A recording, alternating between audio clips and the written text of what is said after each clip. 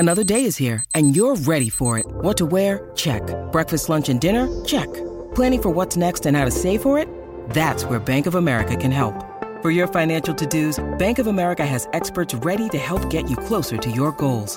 Get started at one of our local financial centers or 24/7 in our mobile banking app. Find a location near you at bankofamerica.com/talktous.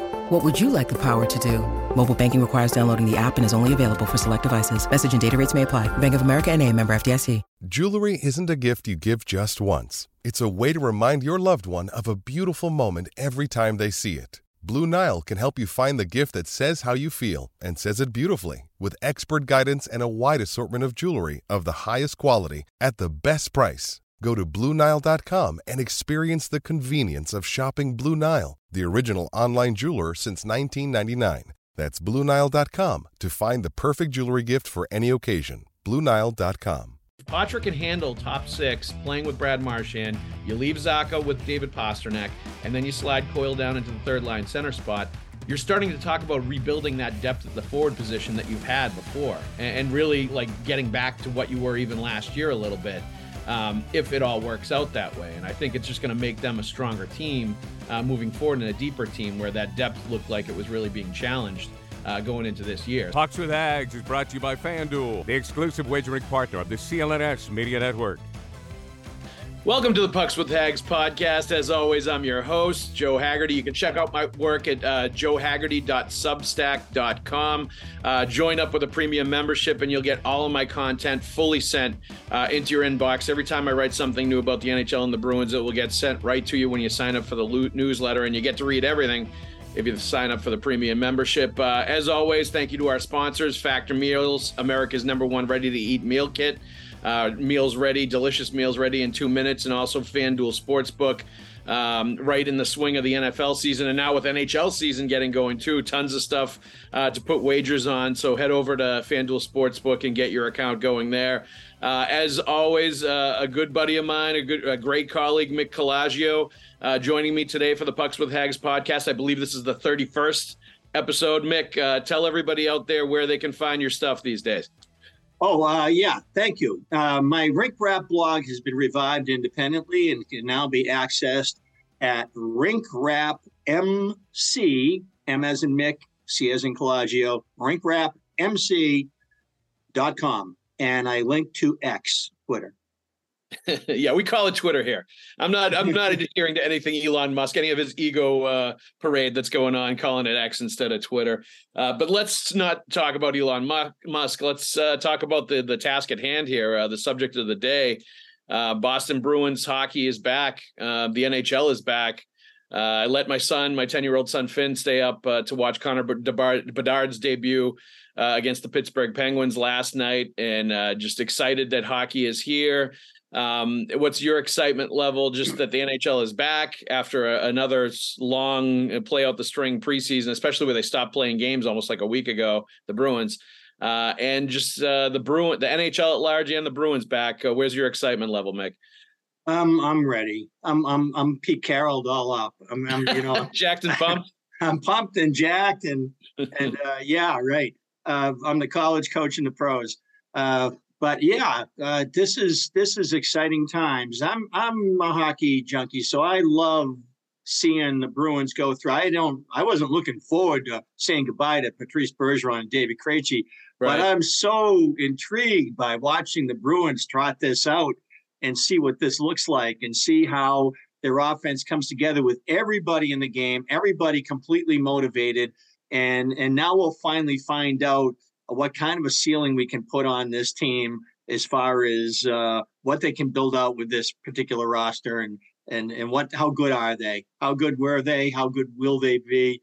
Will the goaltending be as good? Will the defense be as good? Will the puck movement be as good? Just had some and because we all know that the forward situation got turned inside out, upside down, and sideways, and yep. Now young leaders have to become full bore. It's you now. There's nobody else. No other generation ahead of you. So yeah. And there's going to be, and Dupes had actually mentioned this when we had him on last week too. about just what you're talking about. And I totally agree. Like the unknown of this team kept things pretty interesting in training camp because it's just vastly different than what we're used to over the last 20 years. You know, subtracting David Krejci and Patrice Bergeron from the equation just radically changes what this team is going to look like on the ice, how they're going to function. Definitely the forward group, but I think just overall how the 5-man unit is going to function on the ice. Special teams, they were both a huge part. So there's a lot of different things that I think are going to be very different with this Boston Bruins team. And you know, one thing I was watching in preseason, and it's hard to gauge sometimes because some of the veterans are sort of going through the preseason motions, the guys that know they're going to be on the team. But there were long stretches, and I think almost every game, if not every game, they were outshot by a pretty wide margin. And it seemed like the other team had the puck a lot more than they did. And it's going to be interesting to see if that plays out going into the regular season and how much of that is a function of like the centers and, you know, just not the puck possession and not having it as much as the guys that seem to have the puck on their stick quite a bit in those top two lines, the two, you know, top six centers. And that's going to be one that I'm going to be watching pretty closely because I remember last year and no, for in recent memory, for my mind, the Bruins were always out shooting teams they were playing against. They always had a lot more shots. Even when they lost, there was a wide shot on net advantage. And it seems like something puck possession wise, they had enjoyed an advantage against almost every team that they played for a long period of time. And, you know, some of that is obviously defensemen, but I think a lot of that too is their elite premier centers that they had at the two top forward spots. And it's going to be interesting to see how that plays out in general. But I'm just fascinated to see how the piece is going to work, see what Jim Montgomery is going to move around. He's a guy that's not afraid to move pieces around, both on his special teams units and his forwards. I think his pairs will be fairly consistent, but I think forwards he likes to change around a lot. But that gets me to, you know, the next sort of question or subject, and that's some of the young blood and the new players that are going to be on this team now that we know what the roster is. And you know, we did a podcast over the summer talking about how the Athletic had really dragged the Bruins draft and development system through the mud the last couple of years. They had the worst rated pipeline in the NHL as far as young talent goes for 2 years in a row. Yet in training camp, we see 19-year-old Matt Patra pop and make this team as a center. We see Johnny Beecher come out of the University of Michigan, a first-round pick, and it looks like he's going to be the starting fourth-line center on this Boston Bruins team, and he won that job in camp. Just your thoughts on the two of them winning jobs and where you think they're going to fit in and what you expect out of them going into the season. Johnny Beecher, for all of his ability to get up and down the ice, he was becoming considered not inside the organization, but outside the organization. People wondering if he was a bust, even as a future Corrali, because even if your job isn't to score goals, but to kill penalties and be opportunistic, well, then being opportunistic means you got to carpe diem. And I saw that in this camp. I didn't see that in prior seasons. In fact, I saw him almost go in a panic mode when he had his own scoring chance and somehow let the window go by, reinvent the play or something. Like, no, it can't be me. It can't be here. It can't be now. And then nothing happens. And you're like, wow, what a waste. But this kid can really play. And with that, when you have a rarity of a player in today's game who can turn a defenseman old school, when you get that kind of loping stride and you can get by people like that, then you got to find a way to reinvent it at every level you get to, which is a chore and a challenge. But now it looks to me like this kid is finally figuring it out.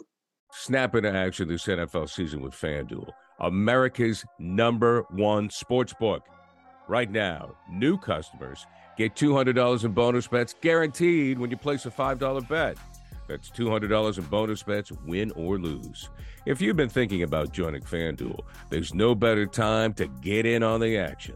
The app is so easy to use. There's a wide range of betting options, including spreads, player props, over-unders, and more. So visit FanDuel.com/Boston and kick off the NFL season. FanDuel, official partner of the NFL. 21 plus and present in Massachusetts. Hope is here. First online real money wager only. $10 first deposit required.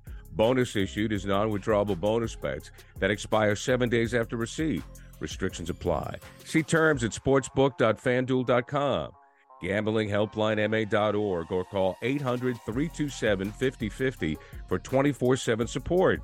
Play it smart from the start. GameSenseMA.com or call 1-800-GAM-1234. And I kind of always felt like he was going to be an NHL player just because at every development camp, whenever you watched him play, the speed just popped out at you. Like the long stride, the speed, the ability to your point, to back defensemen off and really get them on their heels. He's always had that. And it's the physical size. When you combine the speed that he has with the NHL size, the ideal NHL size that he has at the forward position, the center position, and those two things together, you know, you felt like maybe a little bit more of the offensive confidence was going to the point where, like, he's not going to be a big playmaker. I don't think at the NHL level. I don't think he's going to be a huge goal scorer unless something really, you know, radically changes or improves. But he, by virtue of the speed and the physicality and the size, is going to put himself into scoring positions a lot. You know, he's going to find himself in really good scoring areas, get grade A chances. And I think we talked about it before. I kind of equate him a little bit to Daniel Paille, who was a former first-round pick, whose speed and tenaciousness always put him into great offensive positions. He would get breakaways. He would get great chances. He just didn't have the hands to always finish them off. And I think Beecher's kind of going to be in that same category where, you know, I think his numbers are going to end up being decent because he's going to have so many great grade A chances based on the skill set that he brings to the table. But yeah, I think where people are going to always be left wanting is complaining that he's a first round pick and he's only a fourth line center, or maybe he ends up being a third line center. And, you know, you're drafting somebody in the first round, you have much higher sights in mind, or you should be projecting players like that to be for top line centers, like whatever, you know. And the Bruins wound up with Daniel Paille because of that kind of a quantity. 100%. And, you know, but the Bruins are extremely patient with their developing, and it almost, I don't know, maybe it's just my psychological situation viewing the crap they've taken over the 2015 draft, and there's been 8 drafts since then now, and yet that's still like the bane of their existence. Well, there's nothing they love more than to have some homegrown players to pop into the NHL, but now they got to win with them. You got to be a good team. But if they can accomplish that, then everybody is going to be like, well, where did we get it wrong? Because Beecher was a late first round choice. They did acquire some other guys who had been in this draft and now moved on from Greer, for instance. But yeah, that excites me that Beecher has become a more determined shooter of the puck. If there's a situation that presents itself, I don't see him having a mental logjam anymore. But hey, we haven't played 1 second of real NHL hockey yet. So it's early in that newfound confidence that I have. But yes, it's there. I have it. Obviously, Patra. I mean, I learned back, 20-something years ago not to trust my eyes during development camp. Lars Jonsson lugging the puck through the middle and making it reminded me of Nicholas Lidstrom or Jared Knight was my guy, that the London Knights kid who looked like a premium power forward. He's a former second round pick, and then all of a sudden when the AHL game started, it was like he's not what we there was a legion of people who came up with theories on how could he possibly miss. It must be Bruce Cassidy's fault. He must have poisoned the water in Providence or something. I don't know. But Sammy Paulson, turned out to be a pretty damn good NHLer. But not here and not fast. Development camp, it looked like Peter Forsberg. So was I excited when I saw Patra this summer at Warrior? Yes. I felt like there was a sturdiness about his game. I loved how he could have a velvety reception of a pass and give back the puck without looking too jello-y when he did it. He just was like, it didn't look like he was trying to show everybody how soft his hands were. He just was like bang, bang, and it was like no sound. And it's like, wow, I love watching this kid. And it just seemed to me like I'm really intrigued to see where this goes because it is his second year. He has put on weight. A lot of times, somebody like Jack Stednicka, he went and did workout warrior mode in Foxborough one year and came back to camp, and everybody was pretty excited. I got on the bandwagon. Yep. And then what happened, and now here he goes on waivers. And Patra also, like, he put up 95 points in the OHL last year. Like, he had a season where you said, okay, this guy's pretty dominant at this level. Like, he's almost at that point pushing for, how much more do I have to prove here if I have another, 100-point season? And, he only had 16 goals. So maybe that's something he could have worked on if he went back there, is just being a little bit more of a dominant scoring force instead of being a playmaker. But still, like, 95 points is 95 points at that, level. Like, you're starting to master that junior hockey level when you get to that point. And that's when I think the whole equation about what's better for his development comes into play, going back there and dominating again against inferior competition, or, moving up to the NHL level where it is going to be a huge leap, but you're also playing with like equally skilled players who are going to be in the right spots all the time. And if for a guy like him, who's got high hockey IQ, who's got playmaking ability, who sees the ice really well, playing with other guys that play that way and can see the ice the same way he does, it's going to bring out the best in him and, kickstart that development to an even higher level than what it was as a 19-year-old in the OHL. And, like you, I liked a lot of the other things that I saw about him. It wasn't just the passing. It was it was the little things. It was getting worked in the faceoff circle in one preseason game and then going back at practice and saying, I'm going to get better, and then vastly improving the next game based on what he had learned and processing that information so quickly and then, improving on it the next game. It was winning tons of puck battles, even though he's not the biggest guy in the world, to keep plays alive and going to the areas of the ice where you have to go. Right. It's that stuff there that really convinced me that the best thing about Patra is there really isn't a wrong answer here. I don't feel like he's of a character where he would go and pout and have a bad year and it would stunt his development, or nor do I feel like this is rushing him in and you're going to ruin him. Yeah, sure. They're going to do this incrementally. Absolutely. We know that by the line chart right now. Yep. By the end of the 9 games, he might be centering the top line. We don't know. It might take half the season. It might take longer. It might go up and then come back. It might have to be an ebb flow thing. The bottom line is that the Bruins have done this the right way with him, and they're going to continue to do so. And Patra, to his credit, has made their decisions look good every step of the way. So, and that's on him. Yeah, and my prediction is that he will end up centering Brad Marchand. I think that's from what I've been told, Brad Marchand really likes him. I think he wants to play with him. I think he wants a guy with high-end skill that he can play with that's going to be able to set him up. So I think that's going to happen I think that's the most move-around thing we can look forward to. Is it Coyle? Is it Patra? Which way is this going to go? But there'll be people who complain and say, "Will you settle on something and give the kid a chance to just do this or that?" Well, I think it's more like Charlie Coyle deserves a shot at a top 6 center spot. I think he's earned that. I think he should get some run there, and they look at him in that position. I think for that reason and for the reason of dipping your toes in with Patra and putting him on the third line to start with Morgan Geekie and Trent Frederick. I think that's the best of both worlds. You're starting him off with a smaller bite and letting him sort of, show what he can do in that kind of a role in the 9 games. See, you're also giving Charlie Coyle the spot that he feels like he's earned at this point and he's eager to have.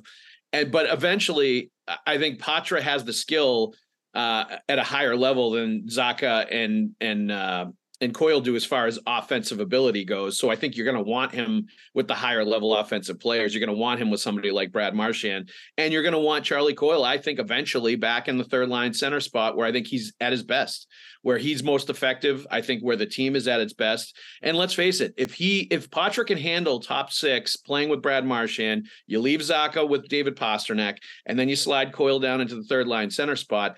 you're starting to talk about rebuilding that depth at the forward position that you've had before, and really like getting back to what you were even last year a little bit, if it all works out that way. And I think it's just going to make them a stronger team moving forward, and a deeper team where that depth looked like it was really being challenged going into this year. So I think that's going to happen regardless, as long as he looks like he's NHL ready. It's just, it makes too much sense right now to start it along slowly and to, give everybody their look at the other positions before you go down that road.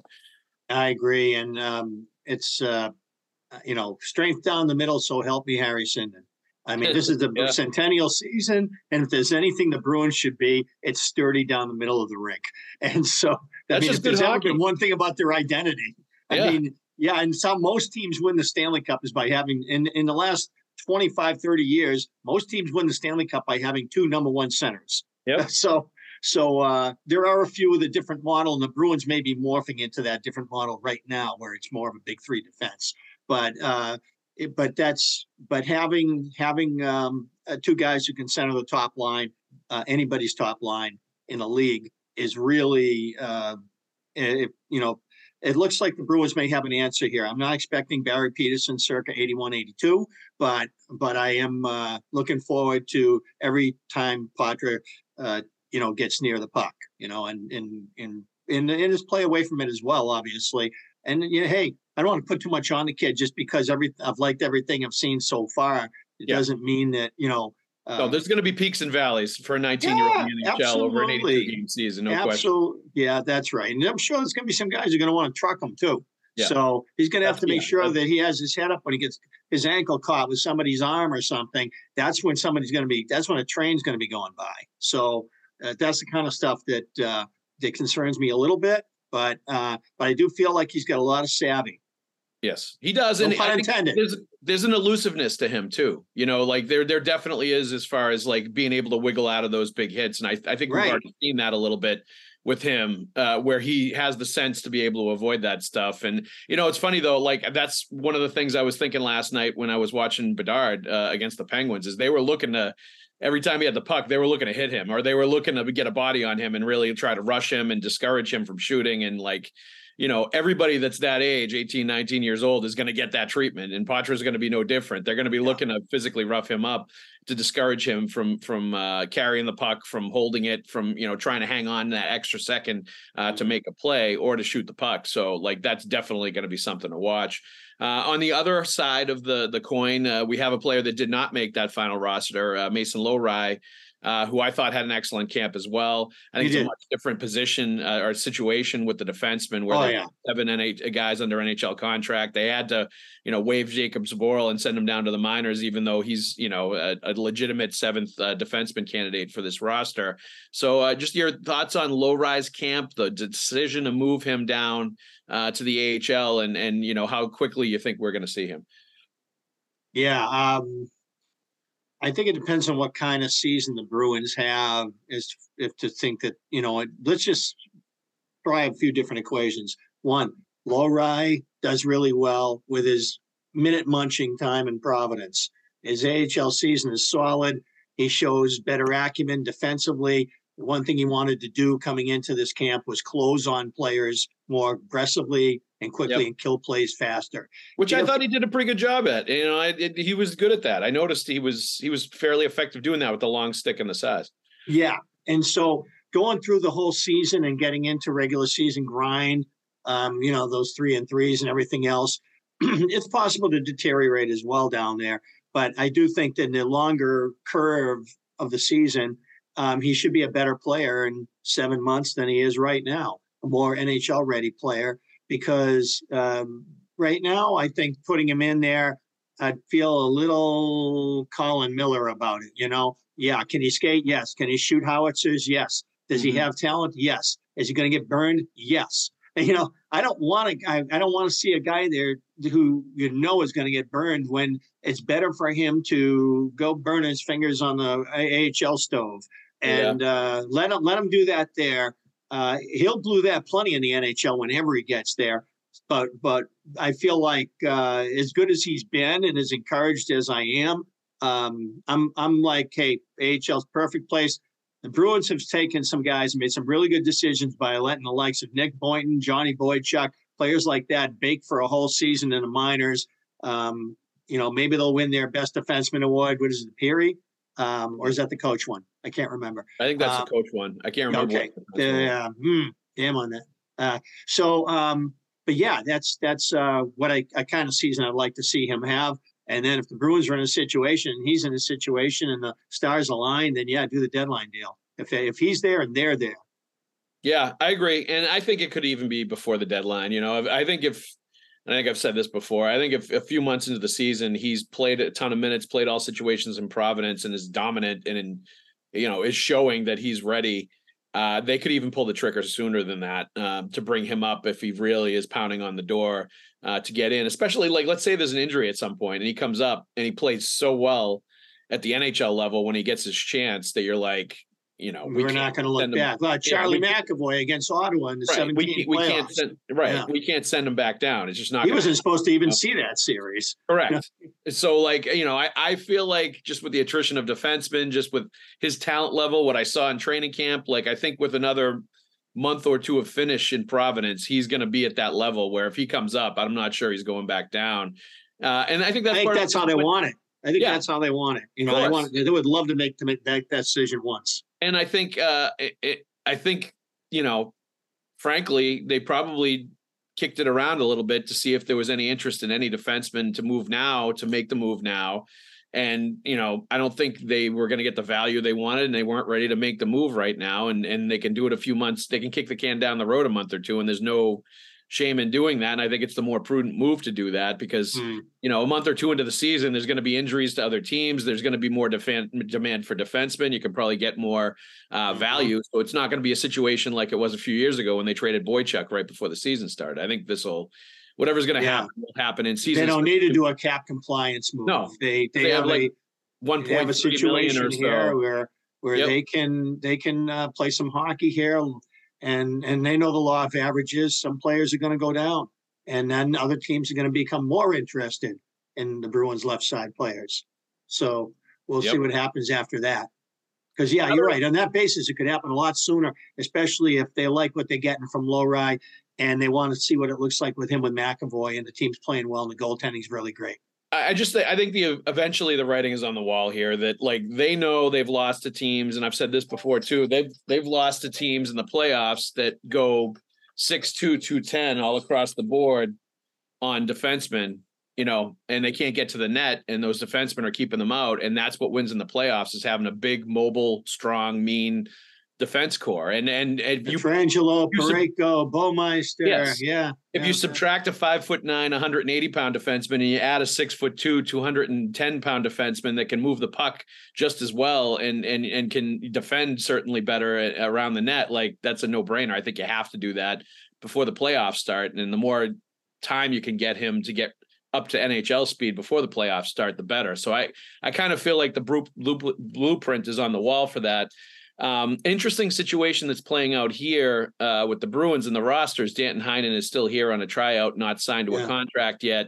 There's been some interesting sort of parallels in the past. Some players that have signed before the season started after making the teams on tryouts. And then I also remembered, and I looked this up yesterday, Jay Pandolfo in 2013 was with the Bruins on a tryout in training camp, but that was the lockout shortened season that started in January. And he didn't actually sign a contract until they'd already played 11, 12 games into the season, a month into the season. So it's entirely possible for Heinen to continue to practice with the team and, go through sort of everything that they're doing for, a couple weeks here to a month on this tryout basis until they feel like they need to sign him. So it's going to be interesting to see how long that plays out for. They've brought Patrick Brown up as the 13th forward. I kind of envisioned him to be that all along when they signed him on July 1st. Him or Boquist, right? Yes. Depending if they want to go right or left. Yep. So it's going to be interesting to see how the Heinen thing plays out. I assume at some point he's going to sign, but I don't know that it's the urgency of has to be done right now. This could play out into the season a little bit. Right. Yeah. When you need mealtime inspiration, it's worth shopping Kroger, where you'll find over 30,000 mouth-watering choices that excite your inner foodie. And no matter what tasty choice you make, you'll enjoy our everyday low prices, plus extra ways to save, like digital coupons worth over $600 each week. You can also save up to $1 off per gallon at the pump with fuel points. More savings and more inspiring flavors make shopping Kroger worth it every time. Kroger, fresh for everyone. Fuel restrictions apply. Yes, hey, there's no deadline on it, and it's really up to Danton, whether or not he wants to, I mean, in the European seasons, they started already. They start early, they end early. So really the best thing he can do is hang around, keep practicing, stick with the thing that works. And then, it isn't working yet, but it's if they're willing to keep him on until they get things figured out, then why not? I mean, he's been a good player in this league, and I don't. They got to look and play some games here and see what their left wing third line looks like, and then settle in on something. Yeah, and I think the emergence of Patra maybe changed things as far as the plans for him too, right? There may have been one less forward spot open because of the look that he's getting, and maybe there's a link there between the 9-game look-see for Patra and Heinen actually signing for the entire season. It'll be interesting to see if there's, the timing-wise, if there's some kind of connection between those two things. But I perhaps because then maybe Geekie comes back to the middle. Correct. And now you need a wing. Right. But I think he's shown, what he's shown in the past. He's not a line driver by any means, but he's a good complementary player. He's I think better away from the puck than he was in the past. I think he's a much better 200-foot player now. And more aggressive when he has a chance. Yeah. So aggressive. I think, I think either way, whether it's an injury, whether it's Patra staying or not staying, like whatever, I think there's a path for him to be on the team. It just may not happen immediately. It may be delayed a little bit going into the season. Some things that you're keyed on or really interested in looking at, your kind of X factors for the season, or your, storylines, narratives, whatever, that you're really interested to watch, maybe a couple as the regular season starts, things that you think are going to be keys to the success of this team, or things that you think may surprise people. I had an interesting discussion with Kevin Shattenkirk and it kind of touches on the subject that you opened with. And that was the Bruins playing their system, their puck possession game, and how it's going to do. We saw what Paul Maurice did, which was obviously you have to have the horses to succeed at it. They had a very heavy team. Yep. And a very disruptively heavy team. And they rimmed the puck hard around the boards, and they were able to hem in the Bruins, because the Bruins like to play in kind of a cluster. The short passes and intense puck support. And I didn't ask for Kevin Shattenkirk to comment on the series, but what he had to say I found to be particularly relevant to what unfolded in that series as the series wore on, as the Bruins were banged up and got tired.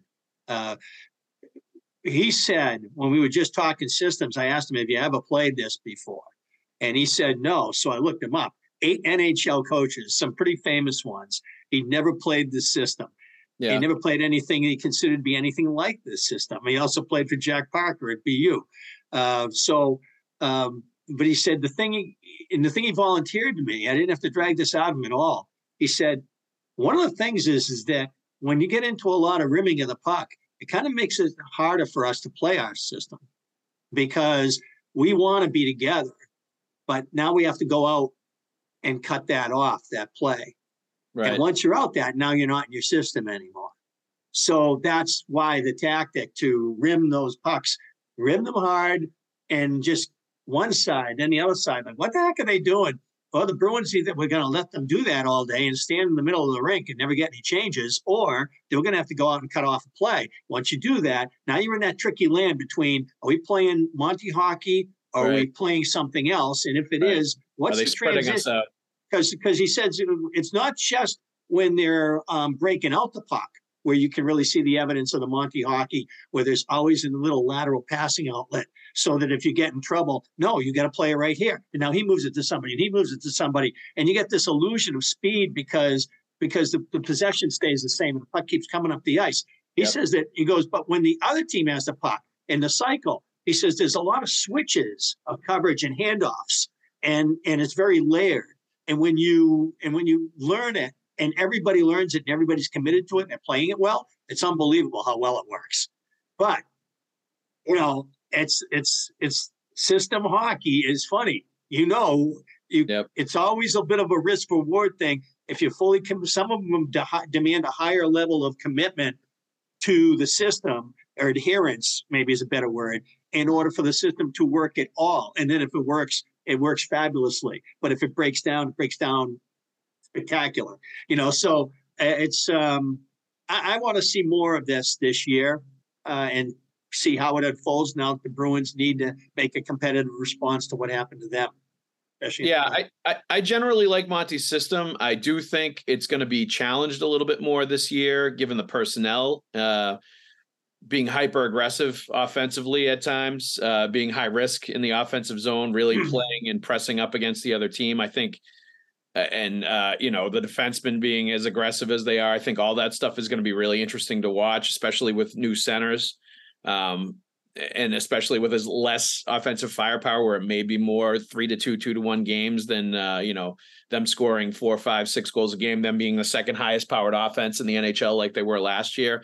I think all that stuff is going to be really interesting to watch. But my thing is the goaltending. I think watching training camp, talking to them both, just seeing where Jeremy Swayman's at, I think he's poised to really even make another step up this year and start seizing more of the playing time and, really challenging. And it's funny to say this with a goalie that's coming off the Vezina Trophy last year and Linus Ullmark, but Swayman was almost right there with him last year. And I think he dedicated himself this summer to being even better and put a lot of work in. And I think it translated, I thought, in training camp, and I think it's going to translate into the season with him, where I think he's going to surprise some people, where if he gets a little bit of a run, he may, take some games away from Ullmark, and it could even slant, 50 games for Swayman and, 30 something for Ullmark, or, 48 for him. Like, he may get the higher percentage of the starts when we look back over the course of the regular season. And he may be the guy that starts game one of the playoffs too. I definitely think it's interesting that the Bruins, the day before opening night against the Blackhawks, had not named a starting goaltender for that game as well. I think all this stuff plays into, I think the Bruins are looking at Swayman and saying he looks like he really wants it. And I think that's going to be something to watch closely, because they're going to obviously need both goalies to perform at an elite level all season long if they're going to be a playoff team, as they did last season. Hey, it's Kaylee Cuoco for Priceline. Ready to go to your happy place for a happy price? Well, why didn't you say so? Just download the Priceline app right now and save up to 60% on hotels. So whether it's Cousin Kevin's Kazoo Concert in Kansas City, go Kevin, or Becky's Bachelorette Bash in Bermuda, you never have to miss a trip ever again. So download the Priceline app today. Your savings are waiting. Go to your happy place for a happy price. Go to your happy price, Priceline. Do you think we might get from Lemelin mode to mode Lemelin? Maybe. It could be the year they may reverse the particles, like in Ghostbusters. Yeah, that may, can't rule these things out. You just don't know until the puck drops and they play. I'd be shocked if Linus didn't get the start. How do you win the Vezina Trophy and come back the next season and not get the number one in the first game? Whatever happens after that is what is the season. That's what happened. Right. So I that would shock me. That would be, I don't know what to do with that piece of information. That's an interesting one too. I think the point about when you were responding about the Montgomery's aggression, I still think they plan on sending that defenseman and making it a 4-man attack. The weak side. I think they're gonna if anything, they might try to be more aggressive because guys have had a chance a year to play it. Yeah. Personnel that's on defense is coming back. Yep. And so. Except for Shattenkirk. Yep. That's right. And I think that old dog can learn new tricks. So especially when he's oriented as offensively. I think that style plays into his like overall approach and style of play anyway. So yeah, exactly. It's not like he's going to think some new thought for his hockey life. No. So I think that's there, and I think that you're right. I think it's really important that the Bruins do a good job of eating pucks and not turning pucks over, because you're not going to have David Krejci, his mind in his hands, making those decisions and passes, or Bergeron, whose skills are probably a little harder, but he always made great decisions with the puck. And he erased a lot of mistakes with his hustle, his back check, his intelligence, like all that stuff. It's just an embarrassment of riches at that position for so long. I mean, when I was a kid, we had Esposito, Stanfield, and Derek Sanderson for 6 years in a row, and I thought it was awesome that happened. Now you change it up, and you got Greg Shepard, Jean Rattel, and Peter McNabb, and you're still great. And but you don't have them for that many years. To have these guys this many years, if you told me that when I was 20 years old, I would say impossible. Yeah, I mean, but this has become what happens in the NHL because of the conditioning of the athletes, the nutrition, the medicine, the support. They're able to do this, and it's much more of a regular thing now than it was when I was first a hockey fan. So so for that era to end, it's cataclysmic. It just is. And even if Pavel Zacha really takes to this situation, and Pasta's obviously got the talent to drive the line from the wing position. Yep. It's become a much more popular way to look at hockey now through that lens. And Marchand will do the same for whoever's centering him. So you have that in your top six. You have that kind of presence, but you still don't have those two guys, and you have a defenseman joining your attack. They got to do a good job taking care of the puck here. Pasta's got to go yet another notch of maturity to make sure that, that he doesn't get too desperate to find offense in a play that he winds up giving the opponent a scoring chance. They don't have as many get out of jail free cards this year for that. No, they definitely don't. And I think it speaks to just like there's going to be growing pains with this team as they adjust to sort of the new world order of the Boston Bruins, what they have, what they don't have, personnel wise. I think there's going to be times where it's going to look good, and there's going to be times where you're going to notice the players that aren't there, that were world-class players that were there before, as the other centers are gaining their identity and the lines are figuring out how to play with each other, and, et cetera. So it's going to be really interesting and fascinating to watch. It speaks to us as just, I think, observers and chroniclers, how interesting it's going to be to watch, because it's going to be something very different that we're not used to. But it also, at the end of the day, it's just about excitement. The Boston Bruins are back. The NHL is back. Hockey is here. Mick and I are extremely excited about it. And I want to say, Mick, thank you very much for joining me on the Pucks with Hags podcast. As always, we appreciate your knowledge and your presence here, and we will be asking you to come back again. I also want to thank our sponsors, Factor Meals, America's #1 ready-to-eat meal kit. Head to factormeals.com/hags50 and use code hags50 to get 50% off your first box. Chef-made, very healthy, and delicious. And also FanDuel Sportsbook. Right now, new customers get $200 in bonus bets guaranteed when you place a $5 bet. $200 in bonus bets, win or lose. That's spreads, player props, over-unders, all kinds of stuff. So go to FanDuel.com/Boston and kick off the NFL season right by spending some money at FanDuel Sportsbook. Mick, thank you very much for coming on with us. Pleasure. All right, we'll see you at the Garden tonight. And we'll see all of you in the future. Thanks for listening. We'll see you at the rink.